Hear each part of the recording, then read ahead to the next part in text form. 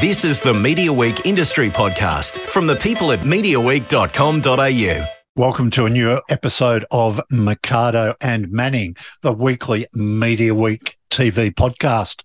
Some great shows to talk about today. We've got a movie, we've got interesting, quirky TV series.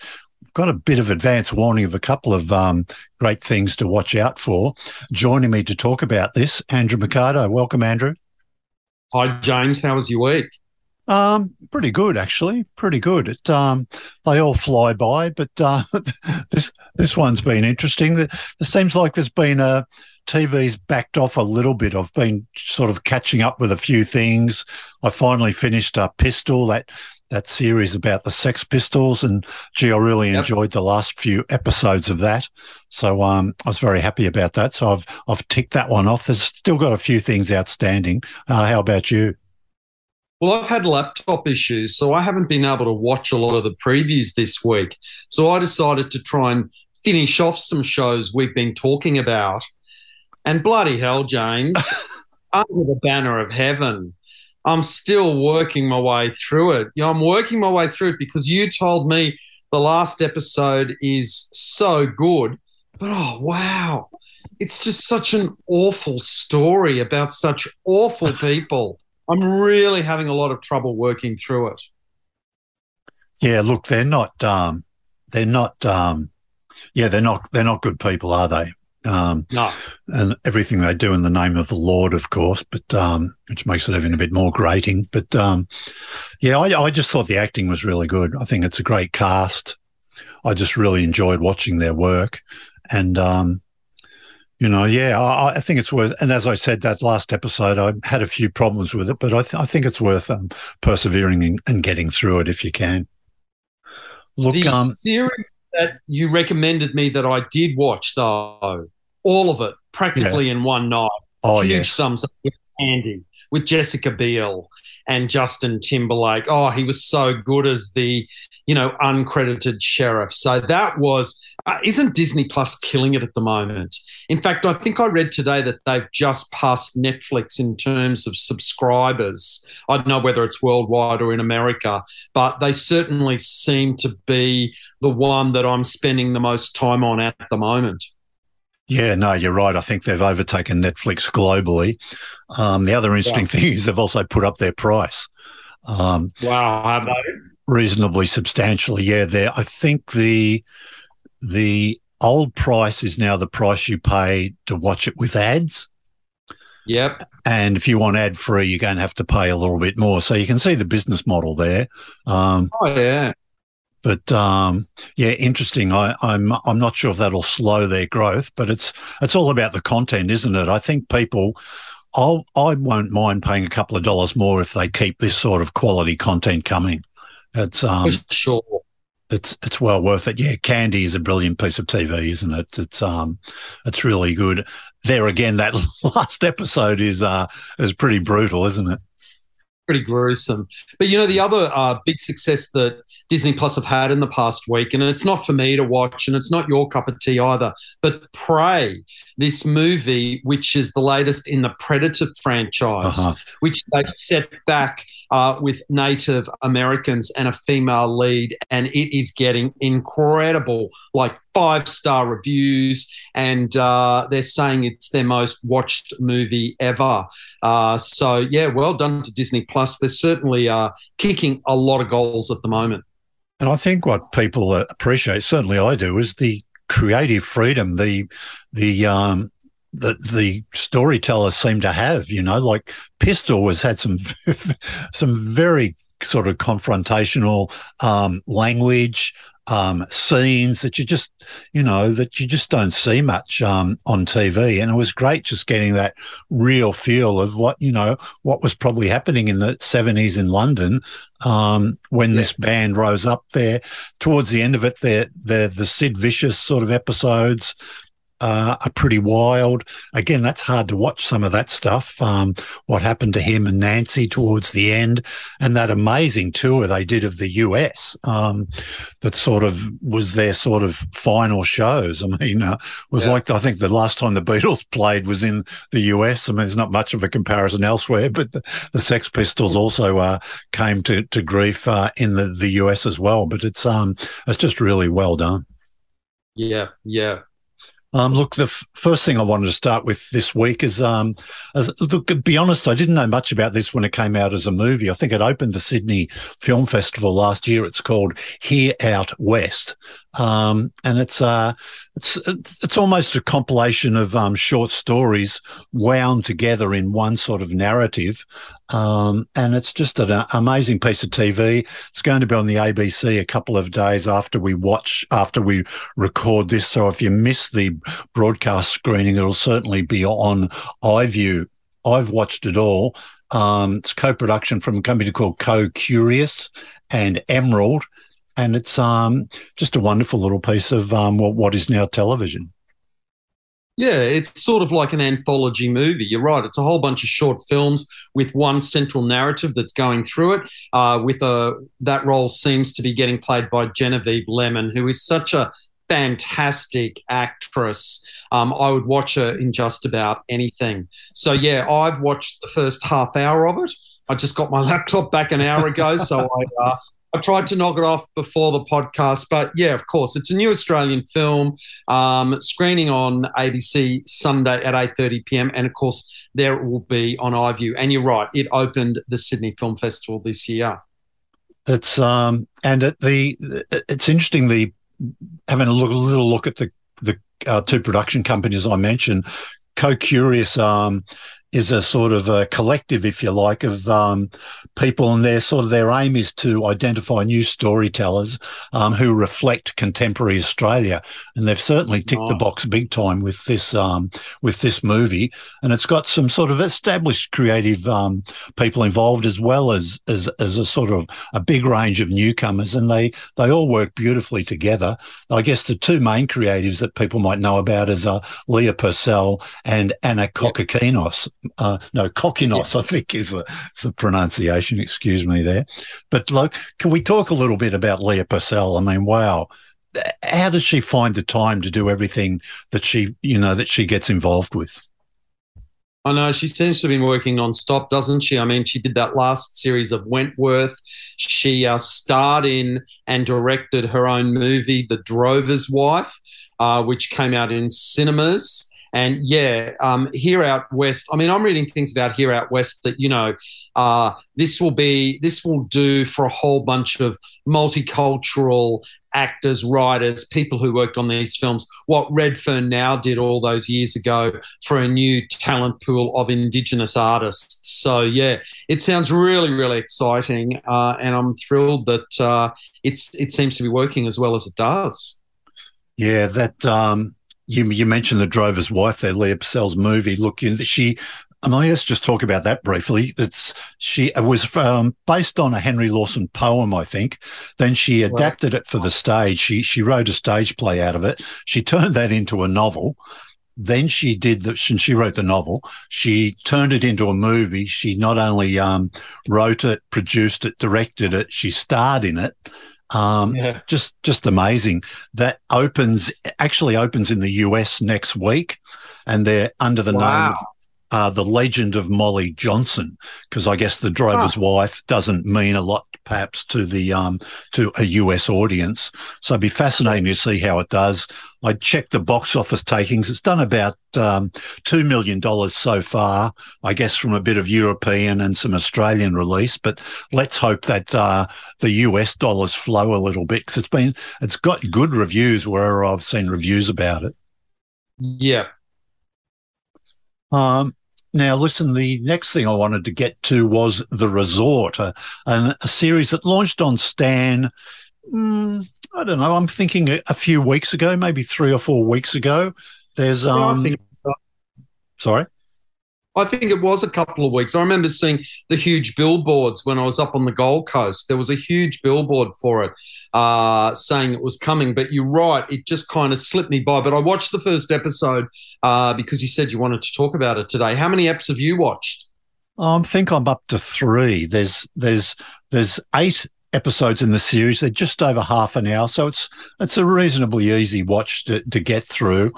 So you're going to be 8 eps. There's 4 up so far. 5 probably by the time we finish this podcast or shortly thereafter. What did you think so far? Well, for some reason, I just looked at it and went, oh, I don't want to watch that. And then I thought, well, I better. And so I was surprised. It was much better than I thought it was going to be. I thought, the premise of it is that a couple go on holidays to a resort and they uncover evidence about some people who disappeared near this resort many, many years ago.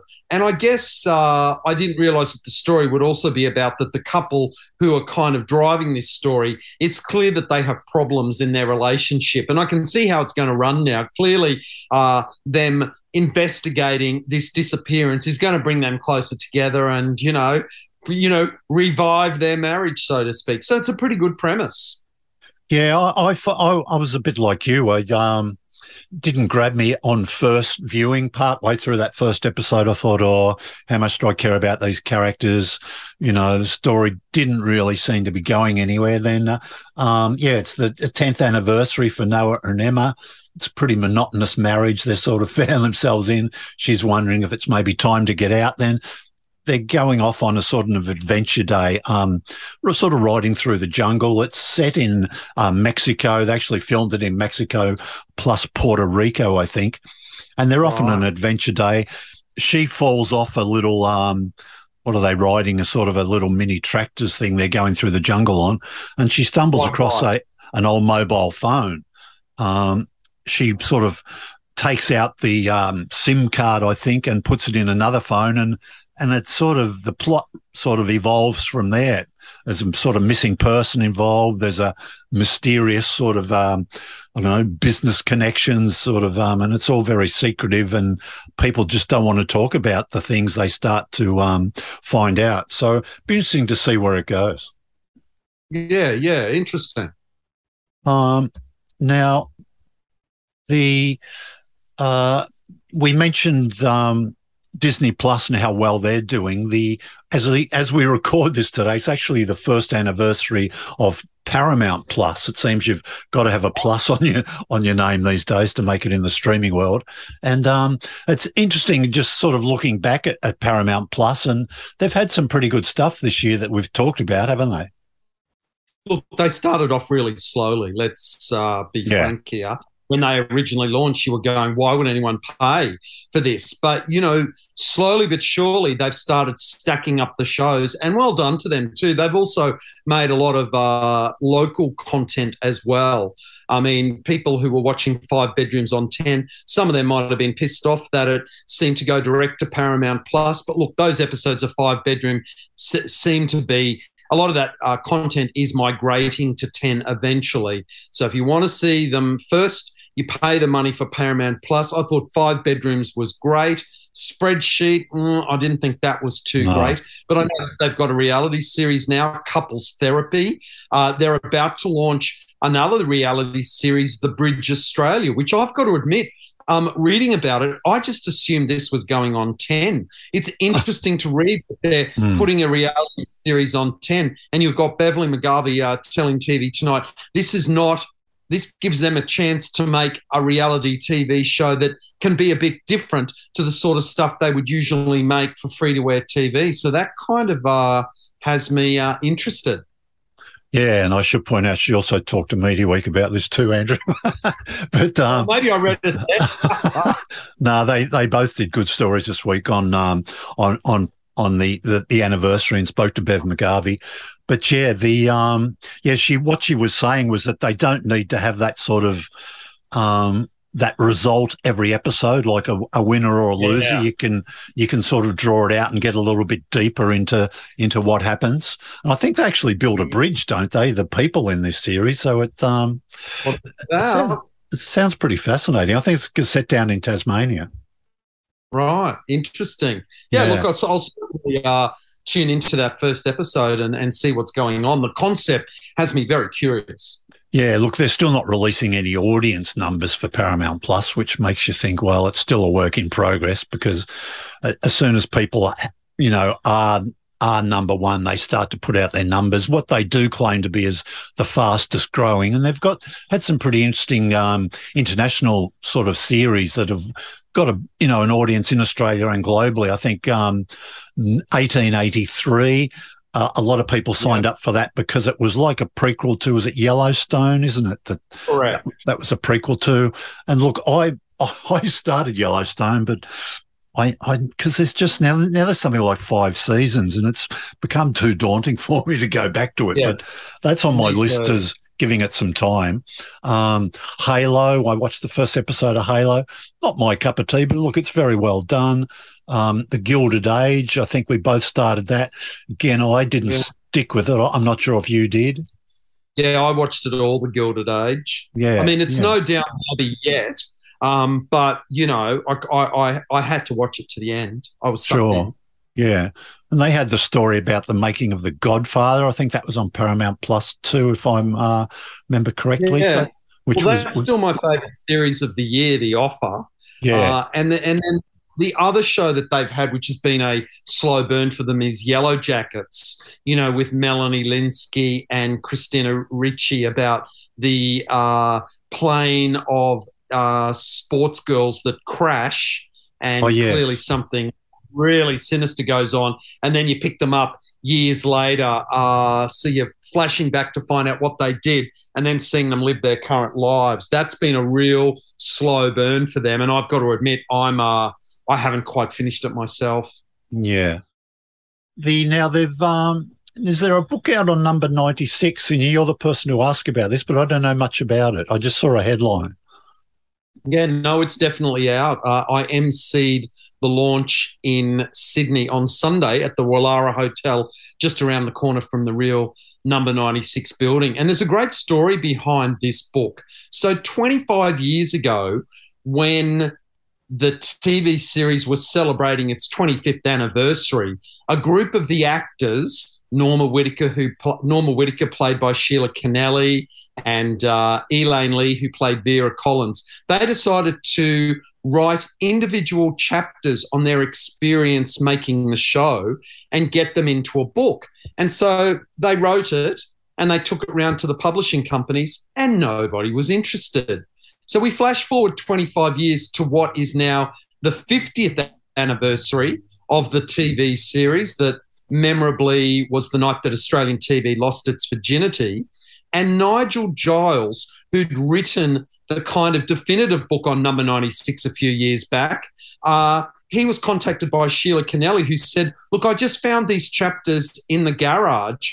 What do you want to have a read of them? And I wonder what I could do with them. And he now works for the publishing company that published his book. So he went to them and said, do you want to put out another book? And they said yes. So he's now contacted another 12 or 15 actors and put together yet another book on it. And it's so fantastic hearing the actors tell the story of this phenomenal TV success. I mean, did you know, James, that at its peak, there was a worldwide company that came out from America, and they were doing this survey all around the world, and they declared that number 96 was the highest rating TV show in the world, pro population, pro capita head or whatever.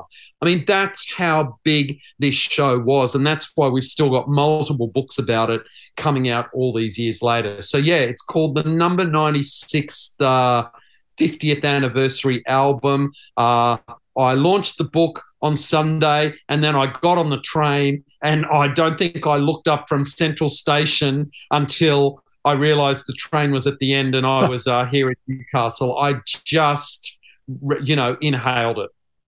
I've got a feeling, did they launch his previous book at the same pub? Or another one up the road, maybe? There's another pub nearby. Yeah, they do. I mean, obviously, when you're doing anything like that, if you're, they always have been having. I remember launching one of the DVDs through Umbrella Entertainment and getting all the cast to do a new photo outside the building. And then we head up to the pubs for lunch. Yeah. Yeah. Now, is there a story you told me once about some missing episodes too of number 96? Well, it's terrible. Here was the show that was the highest rating TV show in the world, the show that broke every queer milestone on TV before the rest of the world. The first gay characters, the first bisexuals, the first trans character ever played by a trans actress when Carlotta starred on the show, the first lesbians. And yet, because it was being made in 1972 in black and white, and then halfway through converted to colour, because colour TV started in Australia in 1975, Bill Harmon, the American producer, who was so spot on with casting and stories and running what everyone associated with the show said was one of the tightest and best produced TV shows that they ever worked on, Bill Harmon could not be convinced that anybody would ever want to watch number 96 again.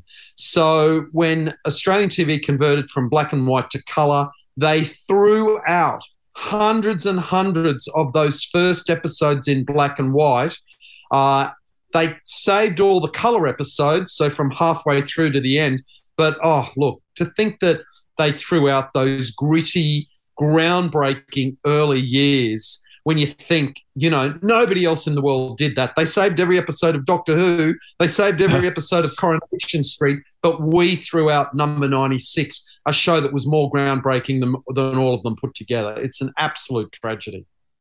Yeah, no, it is indeed. Okay, so look out for that book. Something I wanted to do was just alert. I mentioned this earlier before. A couple of things I wanted to talk about. I mentioned The Drover's Wife, or AKA The Legend of Molly Johnson, how that's had an international release. That the newsreader is being screened in the UK, and that's had some great reviews there, and it's I think it's doing pretty well. And also launching this week on, I think it's on the BBC here, is the second season of The Secret She Keeps. I haven't caught up with that yet, but you watched, I think you talked about that earlier this year, but it's been getting some great reviews as well. So Aussie dramas are doing very well in the UK at present. That's really great. So the second series of The Secret She Keeps is on Paramount Plus as an exclusive for now. And I guess the English attraction there is Laura Carmichael from Downton Abbey. I can understand why they're interested in watching it. I think the second season, it seems a bit convoluted to me. Seems like it's trying it a bit hard. But, I watched the second episode the other night and thought, this is one that I'll have to go back to and finish at some point. Yeah. I've got something to finish up with today. A couple of programming alerts I'll finish with today. But before we get to that, we should, the week can't go by without acknowledging the career of Olivia Newton-John. You were a big fan, of course, and something you write about in your Media Week column this week is she was quite prolific on television as well as a musical career and movies, of course.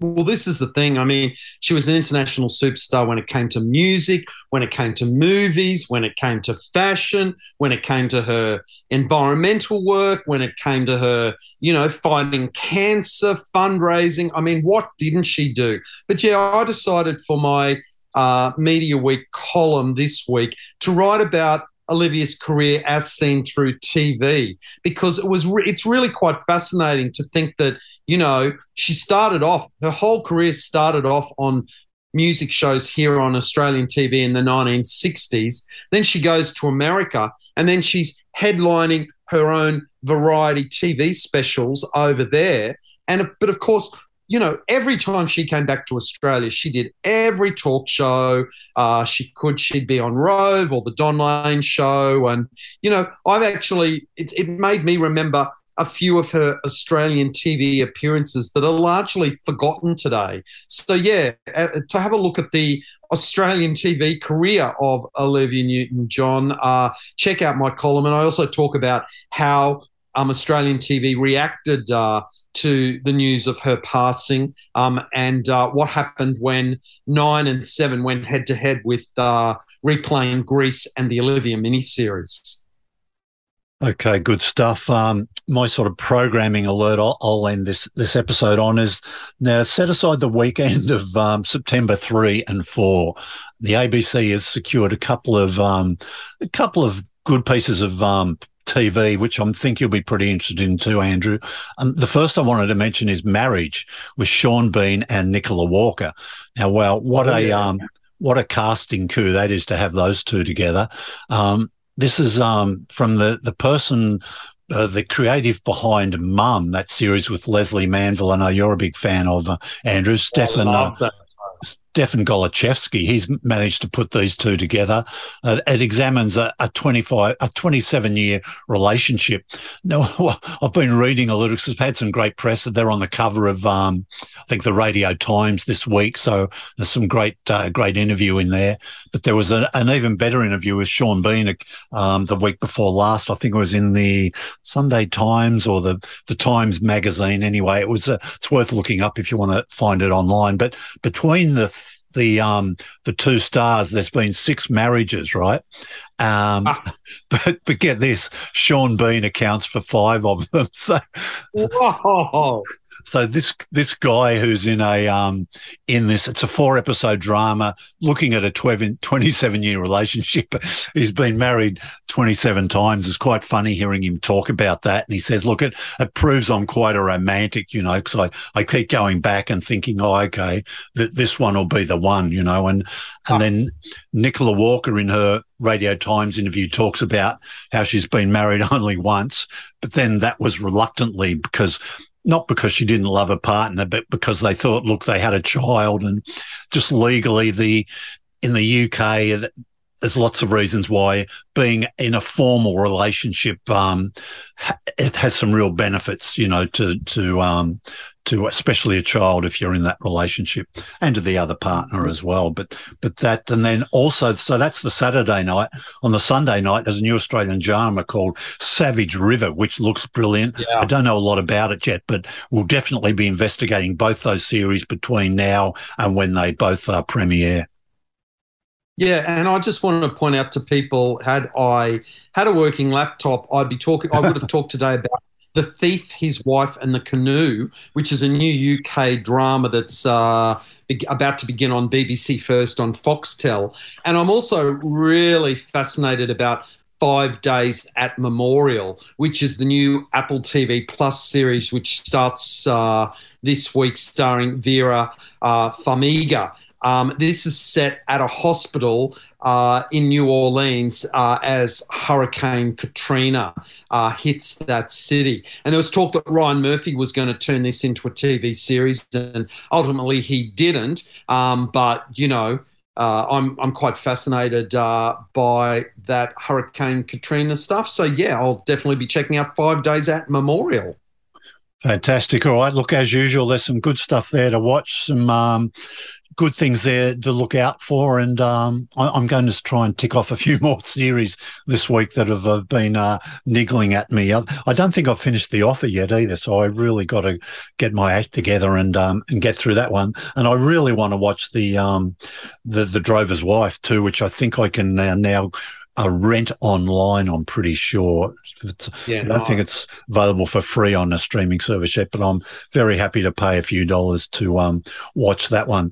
Andrew, look, thanks for this week. If you we'd like you to like or follow the Media Week podcast on you can get it on the Media Week website under the audio vertical. You can listen on the Listener app, which is something we also recommend, or you can sort of subscribe or follow us on your favourite podcast platform if you just use Apple or any of the other options available. Don't forget to read Andrew's column every Friday in the Media Week Morning Report. It's also on mediaweek.com. You can hit subscribe and get that email into your inbox every day. Andrew, we'll talk again soon. Thanks, James. Have a great week.